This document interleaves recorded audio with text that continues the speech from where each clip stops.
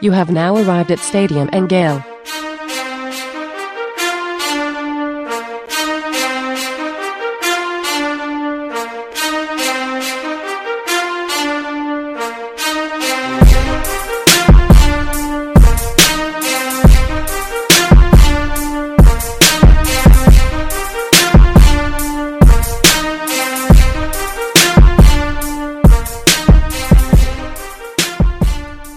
Boys and girls, ladies and gents, welcome to another episode of Stadium and Gale. It's your favorite Uncle Silk.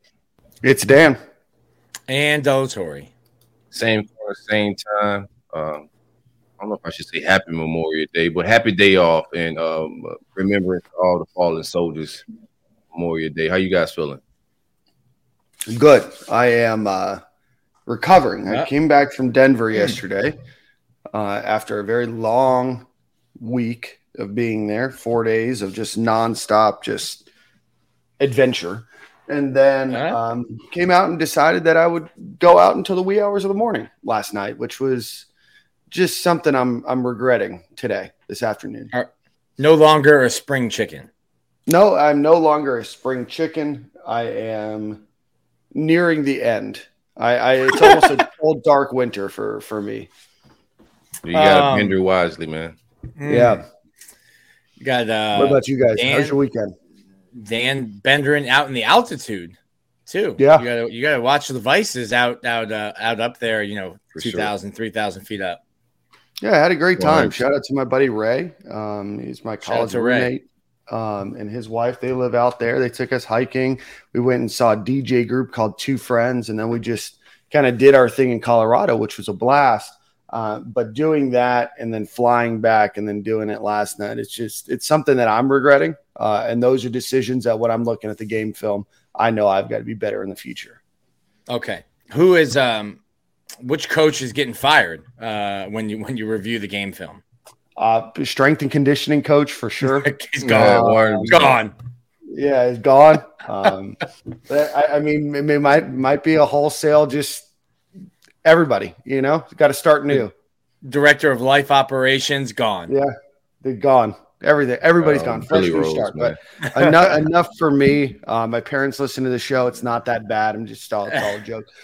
Silk, how was your weekend? I just been vibing, man. Barbecue for the family a little bit. I keep it real plain with what I eat, so I didn't get too exotic with what I was eating. But just been vibing. A lot of relaxation. The kids out for summer. No more school, so looking forward to not having to wake up early tomorrow morning. But that's it. Just barbecue, grill, a whole lot of. Now the kids at my mom's house. They're chilling with the parents I'm gonna pick them back up maybe tomorrow. But just vibrations, man. Nothing too crazy. Catching up on rest.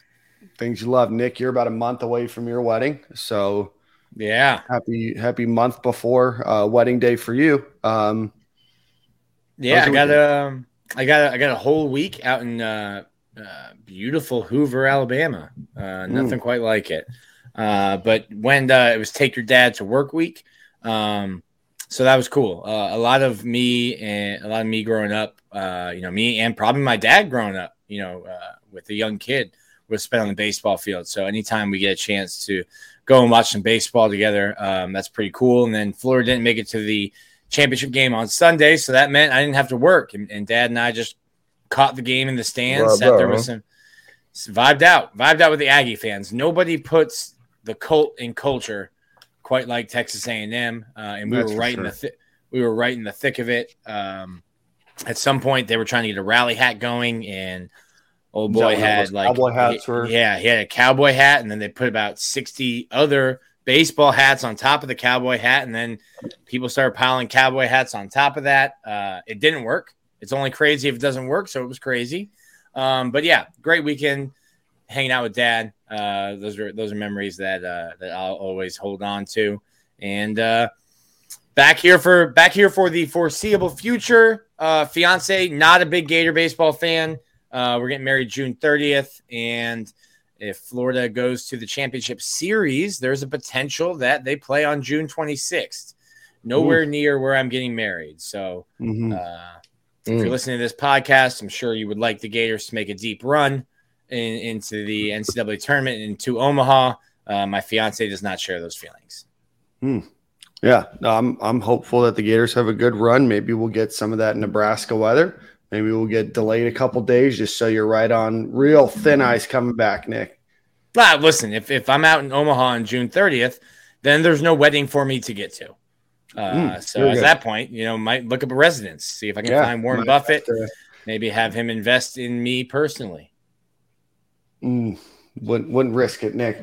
All right, gentlemen, we got a good show today.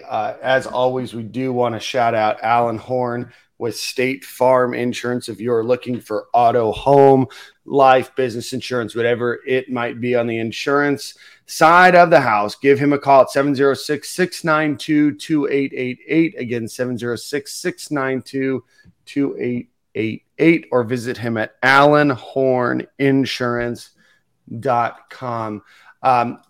Nick, you've kind of touched on it. You were in beautiful Hoover, Alabama, which, in my opinion, it's probably the Jacksonville of Alabama.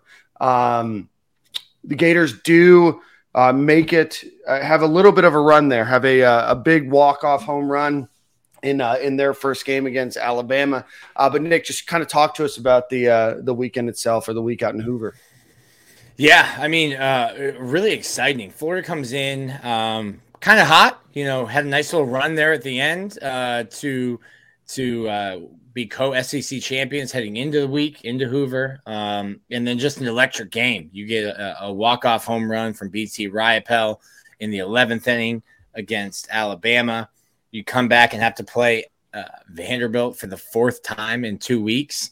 And you get two more home runs from Riopelle. So I think Florida did everything they needed to do. You got to start from each of your starting three pitchers. You got your bullpen work. The biggest thing is getting Brandon Neely extended. If Florida is to lose a game in the regional and you need a fourth starter, I think Brandon Neely's that guy that you turn to. And then you can have Phillip Abner or Ryan Slater close games for you. So Florida didn't win the SEC tournament. And despite what some people on Twitter, who I think just tuned into the season, told me, I think the bigger test and bigger tell of what your team is how they do during a 10-week straight grueling schedule in the SEC schedule, not what they do in Hoover, where a team like Texas A&M has a lot of incentive to go and make a deep run. Florida could have gone 0-2 in Hoover, and they still would have been a national seed. I think they held on to their number 2 seed because they went 2-1 in Hoover, but everything Florida needed to accomplish, they did in Hoover. Winning the tournament is cool. That would have been cool. It would have been fun, but you're not going to, cut off your nose to spite your face. Mm-hmm. That's good. So regionals will start this week. The Gators are the number 2 overall seed and will host the regional. Nick, we want to break down that regional for us a little bit? Yeah, we can break it down quickly. I wrote about it today, but you get I think it's a decent regional for Florida. You get the Friday night matchup against the 4 seed Florida A&M FAMU Rattlers. Florida and FAMU played earlier this year. The Gators won a midweek matchup 17-7 in run rule fashion. And it'll be interesting to see, for me, what does Florida decide to do? You have the UConn Huskies and the Texas Tech Red Raiders as the 2 and the 3 seed, respectively. If you're Florida and you've already beaten FAMU, and there could be rain on Friday, do you throw Brandon Sproat or Hurston Waldrop and, in my opinion, potentially waste them against the 4 seed in FAMU? Or do you risk it and do you throw Jack Caglione, Tyler Nesbitt, Yoel Tejeda against FAMU and try to theoretically save your aces for better teams in UConn and Texas Tech? I'm not going to get myself in kind of USF trouble. Everyone is very good. All very respectable teams, and they've had great seasons, and I'm sure they'll do well. But do you try to hold your best pitchers for a 2 or 3 seed in your bracket for Saturday and potentially Sunday? That'll be something I'll ask Kevin O'Sullivan tomorrow when we talk to him. But Texas Tech is a team, I think, as a 3 seed, a really tough 3 seed, 39-21 in the year. Got some good arms, and they just have a bunch of ball players. We'd call them, they have a bunch of dirt bags. Guys who might not be the most physically impressive, might not have the best numbers, but they do the little things right. They play the game hard. A lot of grit, Dan. A lot of grit. A lot of coaches' kids. Sound like Nick. No. I had their numbers, but I thought I was better. I would say what? For the casual fan that started just, going to pick up around tournament time, like what should our expectations be for this team? So if Florida wins the first 2 games, they're going to be really tough to beat 2 in a row. You need to win 3 games to advance out of this regional. It'll be interesting to see that. I don't think that. So like Brandon Beckel, who is a starter for Texas Tech, he's like he has SEC stuff. He's an SEC guy, but when you're the 2 seed, when you're the 3 seed, you're gonna throw your best guy. So what do you use? What does Texas Tech and UConn use on Friday night? And what do they have left when they play Florida on Saturday?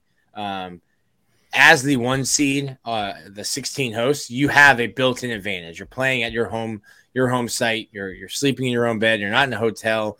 If Florida can win on Friday night against FAMU, which they should, and if they're not using Brandon Sproat, Hurston Waldrop, then I think Florida would be the odds-on betting favorite to win that game too. And then you have to lose. Then one team has to beat you twice. So I think Florida's really in a good spot to win their regional. Now I probably have said that the last 2 years that they've hosted a regional as well, and they haven't made it out. This is actually the longest run, 3 years, that Florida hasn't been to a super regional under Kevin O'Sullivan. So I think the regional sets up for them well, but Texas Tech's a good team. I think that's a team that Florida needs to look out for. And UConn was really good all year long. They have 43 wins. So it's not an easy regional, but I think it sets up well for Florida. And then the regional that they're matched up with is South Carolina and the Fighting Camels of Campbell University, one of the 2. Go Camels. Are they real? That's their mascot, Camels? The Camels, the Campbell Camels. I think Campbell is the best group of 5 team, mid-major team, or not even group of 5, mid-major team in the tournament. Let's also give them some respect. It's the Fighting Camels. Fighting Camels. It's gonna be a slow fight. Where's this team based out of, man? That has camels as the mascot. They're in North Carolina, I believe. Boise Creek, North Carolina. Campbell University. They play in the Big South. They're the Big South. It looks like it's Buies Creek. Buies. That was my next guess. It was my next guess. Wrong again. Nick, a couple of announcements here with baseball.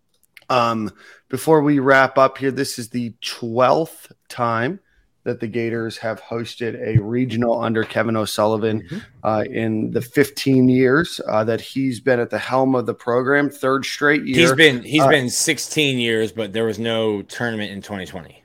Oh, very good. So in 15 opportunities. This is the 12th time, 3rd in a row. Florida has competed in 19 total. So Kevin O'Sullivan's had 12 of them. And in the entirety of UF baseball before Kevin O'Sullivan, Florida hosted 7. So not a bad run for him. So Gators will play this weekend. If they win, it's the following weekend that they pick up the super regional, or does it pick up? Next weekend. So, the Florida is matched up with the South Carolina regional, or I guess they call it the Columbia regional. I'd expect either South Carolina or Campbell to come out of that.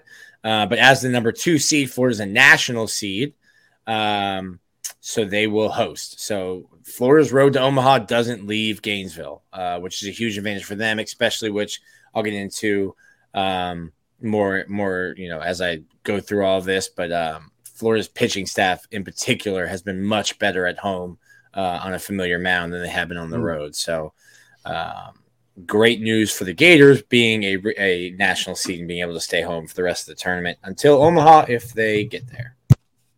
Awesome. Well, we're looking forward to it. Obviously, if you are in Gainesville or you have the opportunity, go check it out. It's a beautiful ballpark. We were able to be up there earlier in the year when the Gators beat Miami. It's a beautiful ballpark. Go support them. Go support the boys. And And go Gators. With that being said, let's give a quick shout out to our friends over at The Note, a name change here. Formerly the Gator Verse. We are now rocking with Gata, Gata Verse, moving forward. So go check them out. Gataverse.io is their website. Go support our student athletes at the University of Florida. They're also putting on the big tournament that ESPN, they're putting a team together, for the big tournament, the TBT tournament that is on ESPN. That's going to be headlined by head coach Matt McCall, who will be joining us next week on this program. So we'll be able to talk a little bit more. So again, go check out Gata, Gata verse.io, and go support your University of Florida athletes. Just quick programming note right now. The college men's golf tournament is going on. The Gators right now from a individual perspective. So by the time you listen to this, unless you're listening live on YouTube, it will be over. But Fred Biondi is sitting in 4th place. Ricky Castillo is in 10th place. John Dubois is in 21st place. I think that's it. Yushin Lin is in 64th place, but team overall right now did break into the top 15, which is participating right now. After today, the top 8 teams will move on from stroke play into match play. So right now the Gators sit in 5th. They are +2 on the day, +1 overall for the tournament. Pepperdine, North Carolina, Illinois, Georgia Tech, Florida, Virginia, Florida State, and Arizona State are those top 8 right now. So certainly rooting the boys on the golf course. In other news today, the Gators had their final enrollees come onto campus. So I know the one that everybody is probably the most excited about of that name, or of that group, is Wilson, Trey Wilson, but Dijon Johnson, Gavin Hill, and Caden Jones all enrolled at Florida. Eugene Wilson the third, also goes by Trey Wilson. So of those 4, Silk, haven't heard much from you today. Which one are you most excited about? Obviously, man, Eugene Wilson getting that explosiveness. We all been, googly eyed watching him work out all summer and off season. I just think he's going to be a kid that's ready to play right away. I know Ricky Pearsall plays out of the slot, but with the talent that he has, it's going to be hard to keep him off the field. So I'm ready to see what the camp reports look and sound like. Mm-hmm. What do we start this fall camp? I mean, I think if Ricky Pearsall had chosen to go to the draft, that Eugene Wilson would be starting sooner rather than later in the slot. Do we think that he can make an impact right away on special teams? I need to look more into how much he did that in high school, but they've had Ricky back there for punts and kicks as well. And I think if you can get Eugene Wilson touches, speed and space, get him the ball on punt return, he's got that twitchiness to his game.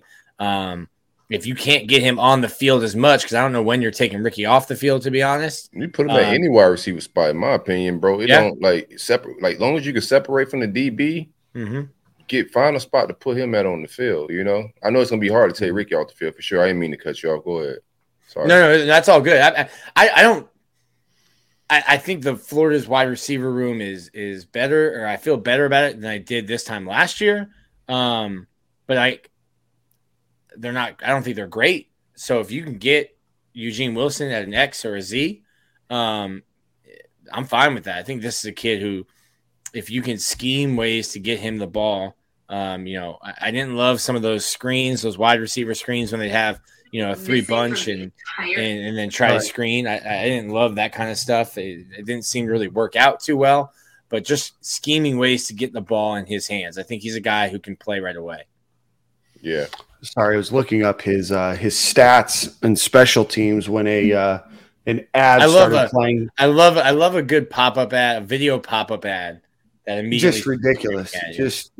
I know pop-up blockers, I get it. Just an absolutely atrocious Monday afternoon. On kickoff, he had let's see. This is odd.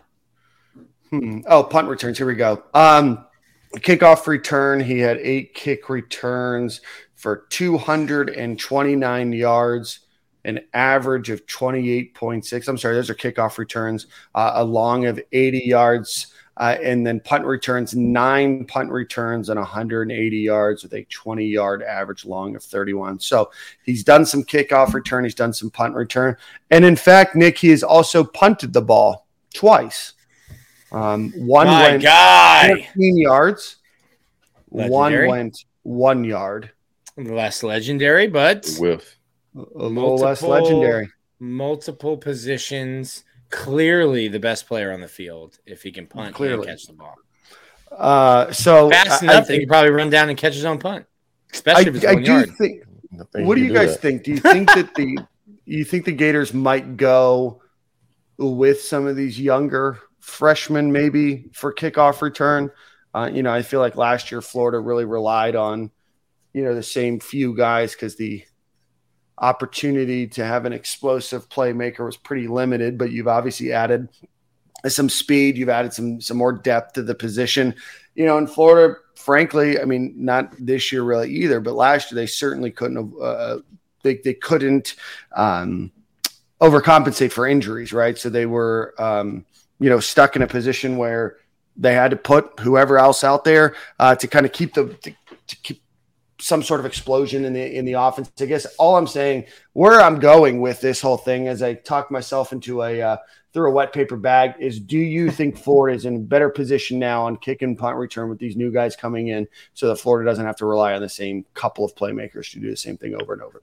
Yeah, no offense to Xavier Henderson. He just transferred to Cincinnati, but not to be rude or anything like that. But him doing jet sweeps, him doing punt, kickoff return was just not ideal. Give the freshman guys, I think that's a great opportunity for young guys to be able to get the ball and make some plays.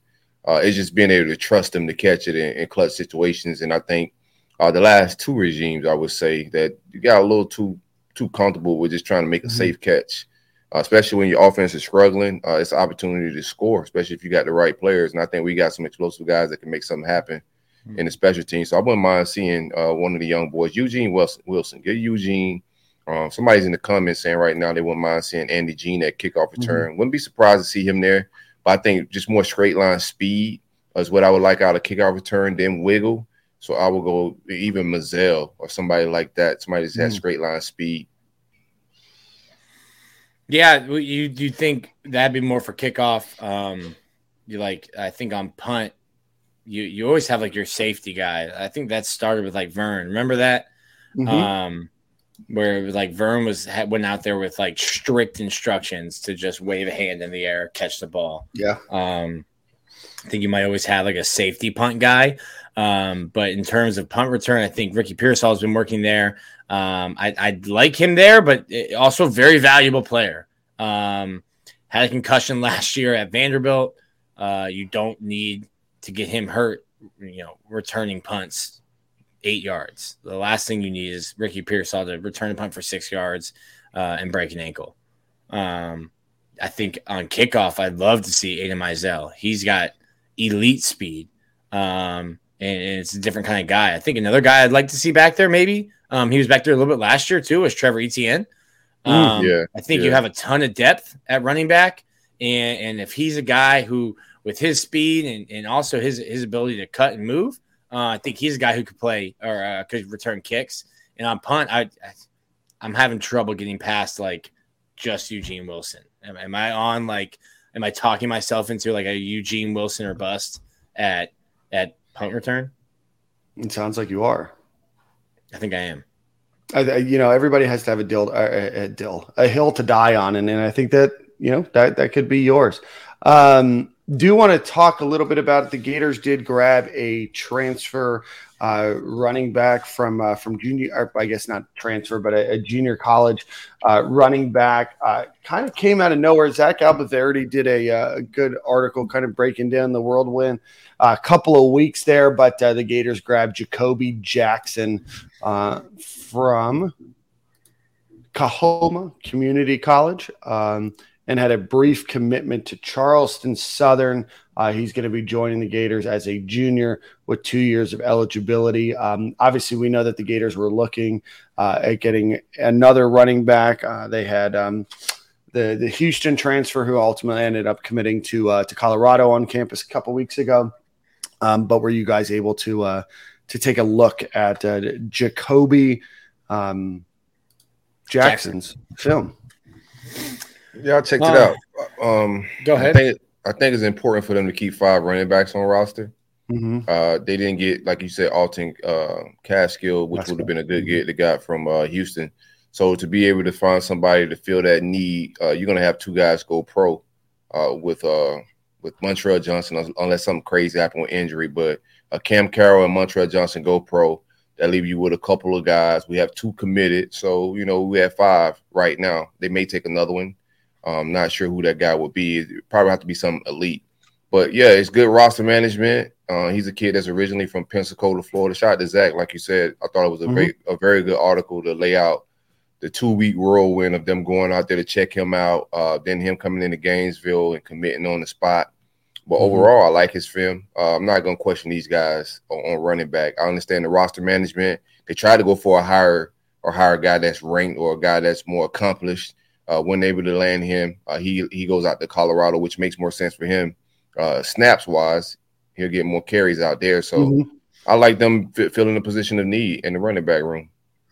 Yeah, just to add to that, 1,390 yards, rushing 14 touchdowns, 276 carries during that time. Originally a class of 2020 prospect, had offers from UAB, South Alabama, Western Kentucky, UNC, Charlotte. So certainly looking forward to having him join, and who knows, maybe he'll surprise the same way Cam Carroll did when he came onto University of Florida's campus. But again, a junior with 2 years of eligibility. Want to get your guys' thoughts. We didn't talk about this a few weeks ago, but Nick kind of brought up something, about fair catching. And I know one of the things that they're talking about is moving the fair catch to the 25-yard line. I think right now it goes to the 20-yard line if you fair catch on a kickoff. But rule changes that have come into fruition for this next upcoming season. Want to get your thoughts. They are outlawing consecutive timeouts, so no more icing the kicker. They will not be extending quarters in the end of the first quarter, end of the third quarter for an untimed down if the quarter ends on a defensive penalty, in which case they're just going to have the down clocked in the next quarter. I don't know if I knew that was a rule, but it's no longer.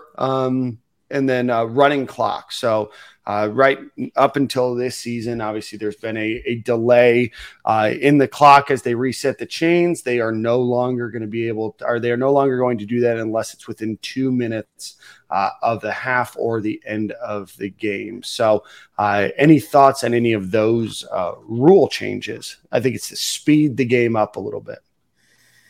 Yeah, I mean, I was very against changing all the baseball rules this year that were made to speed the game up.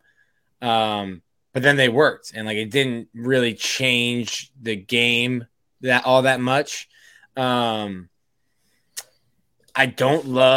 liked the uniqueness of college with, the separation of college and the NFL, where if you got a first down, the clock stopped while the chains moved.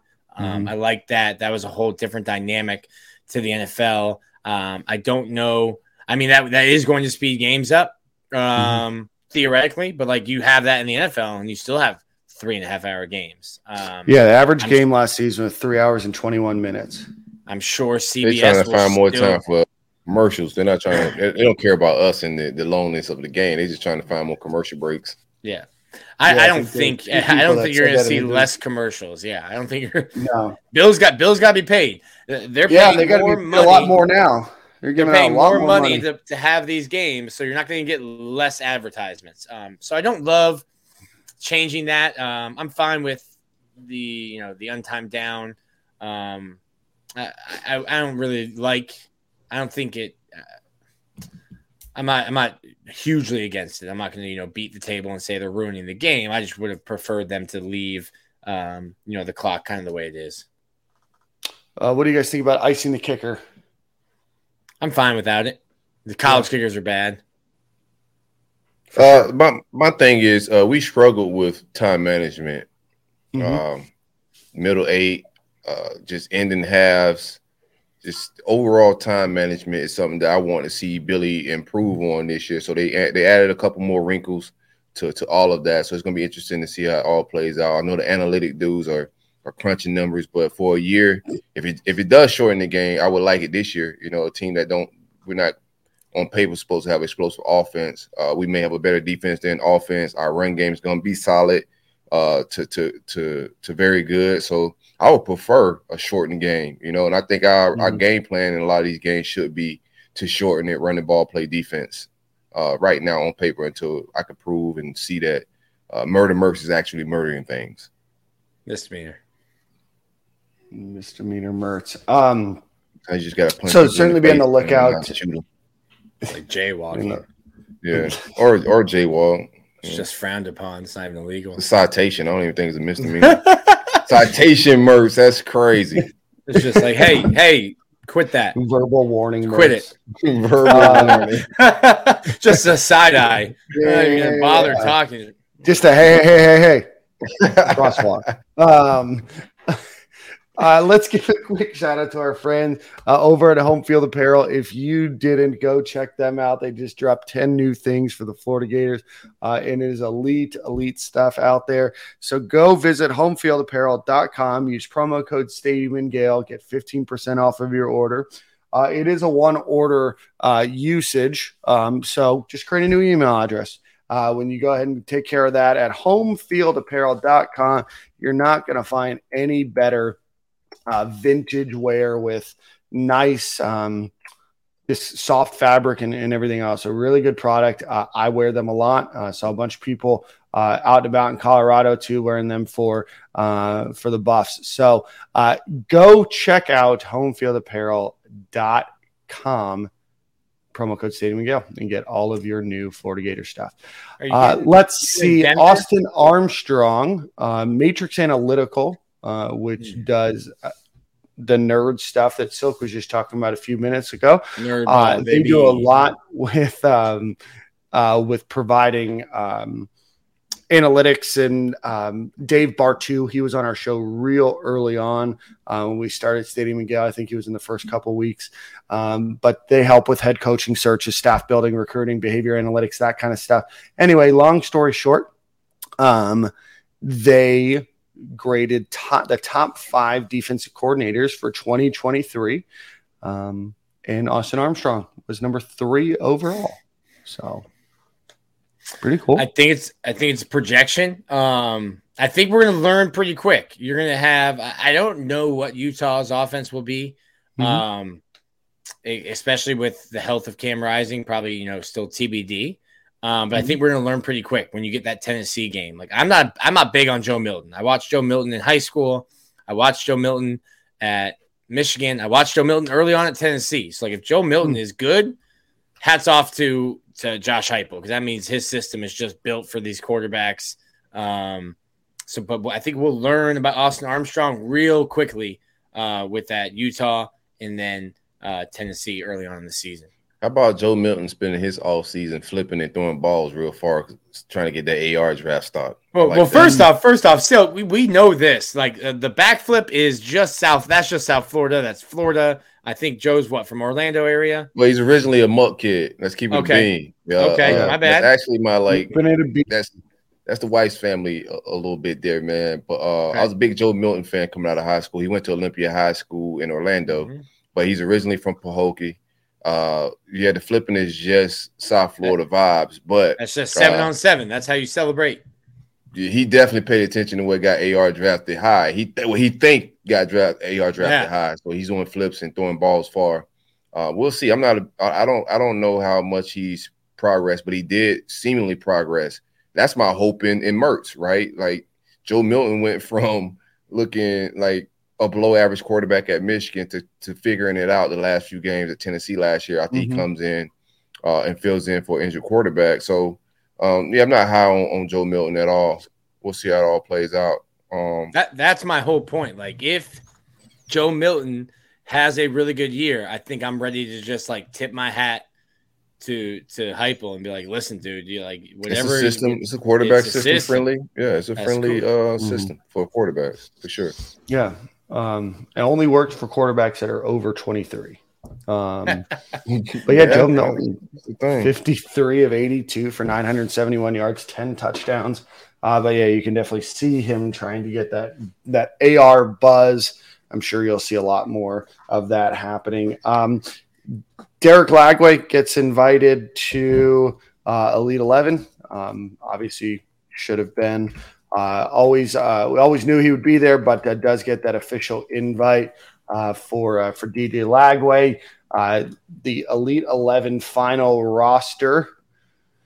Let's see. According to Elite 11's website, 12 of the last 13 quarterbacks that have won the Heisman attended the Elite 8 regional or finals. That seems like a pretty broad stroke that they're painting there of any probably decent quarterback. But anyway, long story short, the quarterbacks committed that are going. There's 20 of them, and then I think they narrow that down to the top 11. There are 1, 2, 3, 4, 5, 6, 7.5, 8.5 SEC quarterbacks out of that 20. A couple that are uncommitted, and 2 are committed to Georgia. Let's see. Is that just typical Georgia? It was like, hey, got to get 2 5-stars every year at quarterback. One's going to leave. One's going to leave. We'll take 2 anyway. I was kind of surprised. I'm not scared of Georgia getting 5-star quarterbacks. I'm scared of them getting walk-ons quarterbacks. So who's their walk-on? That guy fears me. I don't know who they walk on this cycle. That's the guy that you probably want to keep your eye on. Let's see. I think we're nearing the end of the show today. There's something that just popped up on the Twitter timeline. I'll ask you guys your thoughts. What was the loudest college football game you've ever attended? The Auburn game, man. The infamous picture of me staring into the abyss. Yeah. While everybody was screaming and going crazy, and I was trying to figure out life. Shout out to my guy Justin for providing me with some vices for that day. Things were big, but things are also very slow. And I called the P. Ryan break on the run. I said, bro, just keep running the ball. We're gonna be all right. He's gonna break a big one because they wasn't respecting the run game. They had the box unloaded. And I said, bro, if he punch it, like if he hit the right lane, we could score here. And that place was rocking. So shout out to that game. Auburn, the P. Ryan year where he broke it. I think it broke some like loud records or something that year. Yeah. Some sort of something. Yeah. Some decimal thing. Nick, what about you? I was at the Cock Block. In the student section at the Cock Block. Ooh, I know it was rocking in that joint.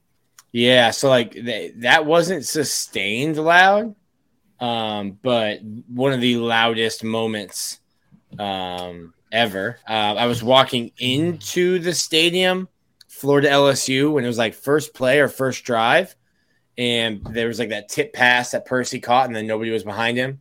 And I remember thinking, oh, we're late. I think we stopped on Midtown, Dan, by the Balls window and grabbed one of those little plastic bottles to bring into the stadium with us. That was loud. Nick, I'm going to agree that Cock Block game. That's got the loudest single moment. Yeah, this loudest single moment. And if you guys remember, I think that was the third kick that Florida had blocked that game. I think there's a point after. I think there's a field goal, and then I think this was the second field goal. But you can look it up on YouTube, and you can turn up the volume, and it is absolutely insane how loud it is. And there is a brief, 10th of a second pause where the kick goes up and it gets blocked, and that was the loudest I've ever been in person for the stadium. I do know when Brandon Spikes intercepted LSU and punted the ball through the end zone was a pretty loud moment. I know a couple people on here said, let's see, the LSU pick 6 against Joe Burrow. And then really a couple people say what? I get asked all the time, like the stadium. I've been covering the team since 2013, so there haven't been many great moments since I've been covering the team, but going as like a college student, Like, but those times when you and I were in college, Dan, like that was just the time to be a Gator fan. Like everything was happening. Like that I haven't gotten like huge crazy moments. It was really loud for Utah last year. That was a packed stadium. Like that, like the stadiums aren't packed the way that they used to be. And I think some of it's the product, some of it is just the price of things to go to a game now. But like, I don't think, and maybe that's just me going to the game and not having to work and worry about things and being in the stadium, in the stands more so. But like, I don't think anything really has been outside of a couple moments has been like since 2013 has been like what it was like there, 05, 06, 07, 08. Yeah, Heave the Cleve was really loud. Antonio Callaway, Will Greer, that was really loud. I was at that joint. Yes, sir. I was at that one too. That one was rocking. I heard the following week we played Ole Miss was louder than the Will Greer, Antonio Callaway, but shout out to my man Dustin and Laura E. I was at that Ole Miss game. It was good and the crowd was loud. I don't know if like singular moment wise there was anything that was quite that loud. Let's see, the 97 FSU game was loud all night. A lot of people, I was not there, but a lot of people mentioned that. But good memory though. So that Ole Miss game was very loud. Ole Miss was ranked number 2 in the country when Florida beat them. So let's see. I tried to run it back to back weeks, but the wife was like, "No, anniversary, dog. You don't have to chill, man." I was hyped. I thought McElwain was it, man, for like a month. Yeah, we all did. We were all on the Mackle train. Yeah. Let's see. And then finally, just looking at a couple of just announcements here in post. Right now, the Gators sit 3rd in the country. I think their class is number 5 right now, but sit number 3 in the country in terms of blue chip percentage, the infamous blue chip percentage that you must have at a mandatory minimum to win a national championship. Right now, the Gators sit 3rd with 88% of their class being a 4 or a 5-star. Alabama has 100%, and then South Carolina has 89%. They do have a few more commitments than the Gators do. But sitting 3rd, if you can have a blue chip percentage of 88%, you're doing things A-okay. Before we do one final ad read, boys, any other we got to talk some recruiting, man. The big month ahead with official visits for June. Every weekend should probably be some type of fireworks, whether people showing up, a lot of visuals. Shout out to the media team. I even like the content that they put out for the official visits for the recruits. Yeah. I thought all that was dope. Shout out to the staff. Who's ever in charge of that. I don't know if it's Kevin Camps or whoever in charge of putting that type of stuff out. That was dope. But official visits on the horizon. June 2nd is the first one this weekend. PJ DJ should be flying back into town. I don't know if you got the list available, Dan, but that's something to look forward to. Should be a big month of recruitment. It ain't what it used to be as far as people committing and popping on the actual official visits. We may get one of those, but for the most part, these kids like to plan things out, not videos, but they like to go home. Now it's business involved in committing and going to these schools. It's not just, I love the school, I'm going to commit. Now you got to figure out, the business nuances of NIL and everything else. So look forward to June. Should be a very big month for us. Yeah, I'm going to pull that up here in a moment. I do know that Chauncey Bowens has scheduled his visit, top 100 running back. He got that silk stamp, silk certified, right. Chauncey Bowens. Yeah, so Chauncey Bowens, a guy that Florida was in on early.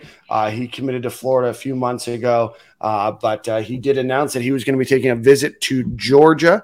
So he's going to be doing that next weekend. I'm sorry, June 9th through the 11th, and then he will be visiting Gainesville June 16th through 18th. When he's here, they'll have linebacker Aaron Childs, defensive lineman Nasir Johnson, offensive tackle Fletcher Westfall, tight end Amir Jackson, and cornerback Wardell Mack with him on those official visits. I know that Florida is trending in the right direction. And Silk, I do have that list pulled up for June 2nd. But I know the Gators seem to be trending with Amir Jackson. Any thoughts on him? He is a 4-star tight end out of I know he's from Georgia. Let me pull it up.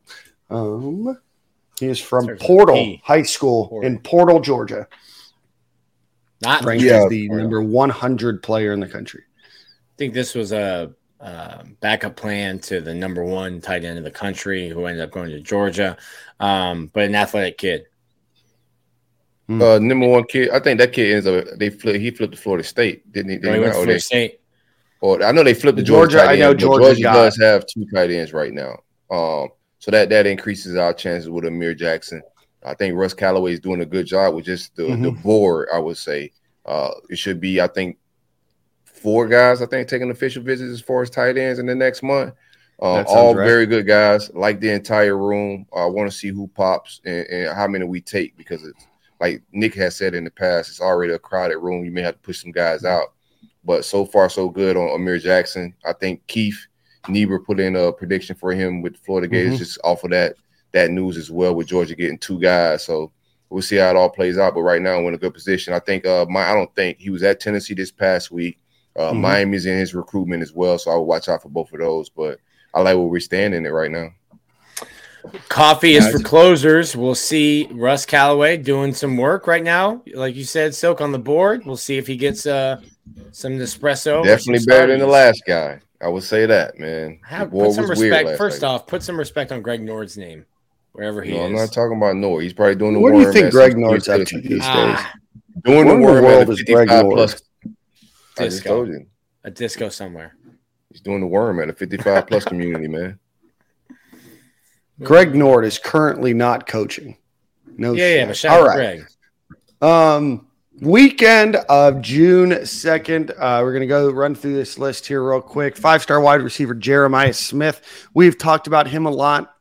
Obviously an incredibly good wide receiver, number 1 overall wide receiver in the country, number 2 overall recruit in the country, committed to Ohio State.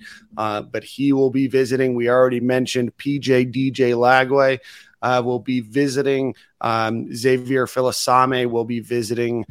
Darius Hayes will be visiting. Both 4-star safety and linebacker, respectively. Both are committed to Florida. 4-star edge Jordan Ross will be here. Right now, Georgia and Tennessee are the favorites, but Florida's still pushing from Birmingham, Alabama. 4-star cornerback Jamari Howard, top 100 recruit, looks to be a Florida State battle. I know Keith put out there that Florida State feels a little bit more confident now than they maybe ever have. Doesn't necessarily mean that he's going there, but just reading some of the tea leaves, Florida State is starting to get a little bit more traction with him. 4-star defensive lineman LJ McCrave from Mainland and Daytona Beach, a top 100 recruit. Florida and Georgia are the leaders, with FSU and Miami right behind. 4-star defensive lineman Dalen Evans, a guy that has a University of Florida picture as his Twitter profile picture, committed to Texas A&M. Florida is looking to flip him. He's the number 22 overall recruit in Texas. Silk just mentioned 4-star tight end Jonathan Echols from IMG Academy. He is committed to Tennessee. Florida is really trying to get a good tight end out of this group. So whether it be Jonathan Echols or whether it be Amir Jackson, those are probably the 2 biggest names. And then Chris Jones, Florida does appear to still be leading for him, and I would not be surprised if the Gators gain a commitment from him. Those are our June 2nd visitors for now. Who are you most excited about? I lied. There's more. Yes, 4-star cornerback Jalen Crawford from Lilburn, Georgia. Florida, Auburn, and LSU are his top 3. 4-star offensive tackle Ethan Callaway from Lake Norman High School in Mooresville, North Carolina. LSU is the favorite to land him. Georgia and is also recruiting him. 4-star wide receiver, Isaiah Williams, the Florida commit. He will be on campus. 4-star defensive lineman DeAndre Robinson from Jones High School there in Orlando. Florida and Texas standing out. LSU, Ohio State, and Georgia also involved with him. 3-star defensive end and edge, Kendall Jackson from Buchholz. That's a name that you probably have seen pop up recently. Recently got offered by Florida and is likely the favorite. And then 3-star defensive lineman Jaden Jackson from IMG. Ohio State is the leader for his recruitment right now. Miami, Oklahoma, and Texas are involved. So those are your weekend of June 2nd visitors, official visitors. Already. The other tight end that should be visiting is Walter Matthews. He's also taking official visits to USC on June 2nd. He'll be visiting us on June 9th. But overall, I like where we at with the tight end board. An offer that went out that was very interesting, and he's gaining a lot of steam. Defensive tackle Nnamdi Ogboko.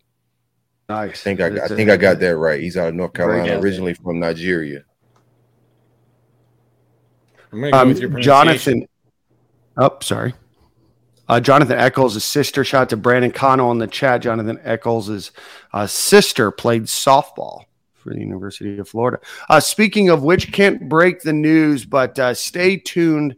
There is an exciting Florida Gators softball player, alum, that will be around the program in the not too distant future that I think you all will be excited about. Back to recruiting. Any thoughts on any of these visitors? Who do you think is most likely to pop? I got your man Dalen Evans, the commit that's out at Texas A&M right now, defensive lineman. He has a relationship with his profile picture on Twitter is a Gator picture. He has a relationship with DJ Lagway. It's been brewing for a little bit. So I got him. Maybe the Buchholz kid. Shout out to my man Kendall Jackson. He may be a guy, but he may want to take his visits as well. But he's local, so I wouldn't mind putting him on commit watch. Trying to think. That's all I got right now from the official visits that we got going June 2nd. I like guys that. May pop. I think Chris Jones is a guy that could pop for Florida as well. The 4-star linebacker. But again, kind of like Silk said, I think that you're going to have a lot of these guys taking, similar to what Chauncey Bowens did, and, kind of taking these trips multiple weeks in a row and then probably trying to close it down before the start of the senior year. I don't expect a ton of commitments right now, but I do think of this list. Obviously, you have the guys that are already committed on campus. I think that Florida's trending still for Jamari Howard. I think that Florida's trending for LJ McCray. I think they're trending for Dalen Evans. I think they're trending for Chris Jones. Those are probably the 4 highest. I think Kendall Jackson, if you're looking to get a maybe spark out of the weekend in terms of getting a commitment, if that's what Florida's looking for. I will say that Florida does try to really control the messaging, control the announcements. Everything seems very calculated. Those are names. Those are probably the 5 names that I would say, if any are going to pop, it's going to be one of those 5. What I'm watching mostly this summer leading up to the fall, I like where our recruiting is going overall. Like I said, I like the tight end room. We're going to be fine at receiver. I think we're going to get some studs there. Defensive lineman, I see where Spencer's taking it. I think we're going to be fine there. Offensive line, I want to see what Rob Sell and Stapleton do. They got to take it up a notch. Ethan Callaway is a guy that's visiting. I don't know what his timeline decision-wise is. And we have the West Paul kid. A lot of good 4-star blue chip offensive linemen coming on campus. We need to land more of those bodies. We got 2 guys recruiting that spot. So I do got my eyes on their recruiting and see how we look before the games kick off this fall. So that's what I'm watching. Yep. Just looking here, the weekend of June 9th, right now, Miles Graham will be here. 4-star linebacker Aaron Childs will be here. That's a Florida, Michigan, and Maryland battle for the number 2 overall player in Maryland. 4-star tight end Walter Matthews. Florida is the favorite right now on 3 RPM. USC, the school out west, is the other one in the top 3 there, our top 2 there. 4-star wide receiver TJ Moore. I know that Florida is leading for him as well. 4-star wide receiver Chance Robinson. He verbally committed to Miami a few weeks ago. I know Florida's still recruiting him hard. 4-star safety Zay Mincy from Mainland. I do think that Florida will probably get his commitment in the month of June as well. And then 4-star offensive tackle Michael Uni, who's looking at Alabama, Clemson, Georgia, Michigan, and Florida. And then a bunch else for the rest of that week. We can talk about it more next week. Any final thoughts before we get on with the show? Big month. Nope. Big month, Big man. month. Scrap up. I want to see the average, that star average, stay where it's at or get higher. We got one of the best averages in the country, so we're bringing in quality players. But, we got to win some of these battles. We're going to be running up against Georgia. Florida State got a lot of steam. Kowalski Abram is a receiver. I think we probably flip from them as well. I know from their end, he hasn't visited them in almost a year. So, it's a kid Visited that we, I think who? I'm sorry? Florida State. He's a Florida State commit right now. He hasn't visited Florida State in over a year. I think, told Corey Bender that if he was to flip him to be the University of Florida, he set up an official visit. So that's another guy alongside TJ Moore, guys that I'm watching the wide receiver room. Jeray Hawkins out of IMG, originally from West Virginia, another dude.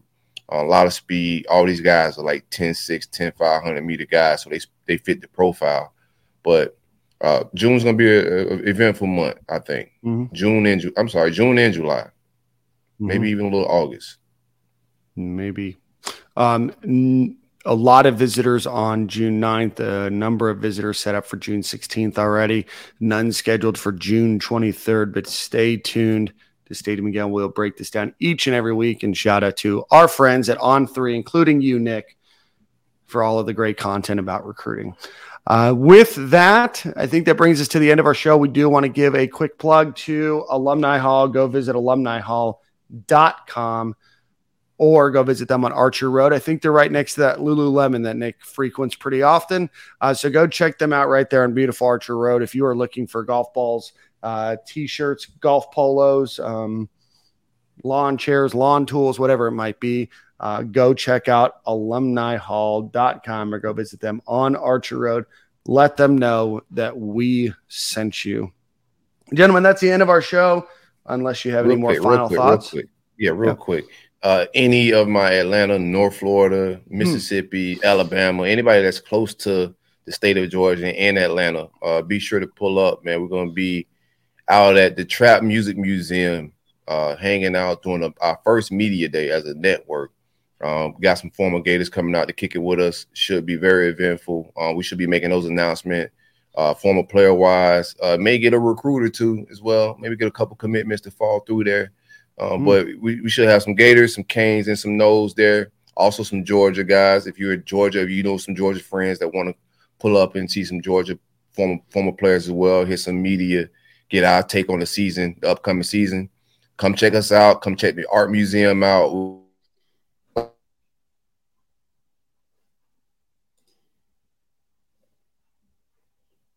We lose him? I think so. Yeah, I think we lost him. Go check it. No. Oh, there he is. Maybe I'm lagging, but yeah, definitely pull up on us. We're going to be in Atlanta kicking it.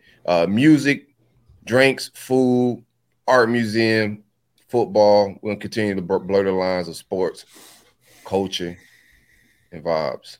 Bro, shout out to Brandon Connell. Miles Graham Connell basically producing the show today. Fact check, adding stuff in. Fact check. Non-paid producer commentary. Brandon. Shout out to Brandon Connell. Salute. Appreciate it. Big fan of the program. Big friend of the show. All right, gentlemen. I think you've got Song of the Week, Daniel. I do have Song of the Week, but do go visit the Trap Music Museum. It's really cool. When we were up there a couple of years ago, Silk and I did we had a great time. We had a great tour. We had a great commentary. We had a great live show. It just went missing. It just fell off the face of the earth. We paid for multiple hotel rooms. Guys didn't even stay in. Just an absolute shit show of an experience from a content perspective. But the Trap Music Museum itself was incredible. We were doing shots behind the bar. I don't know. It's a cool establishment. So, Silk, what's the date again? July 6th, Thursday, July 6th. We hanging out. Thursday, July 6th. Go check it out. I have the song of the week. Let's see. I do want to give a quick shout out to Two Friends. I saw them at Red Rocks on Thursday. Just an absolutely incredible show. Go check them out. They do DJs. They do their DJs. Pardon me. They do these things called big booty mixes, and that's how they became really popular. So good stuff. But sounds like the trap house kind of music. It is. I think anybody would like a big booty mix. Volume 21, 22, 18. All really good ones. But let's play Weekends by Jonas Blue. It's a fun little song. And we'll take it out, and we will see you guys at the same corner, same time next week.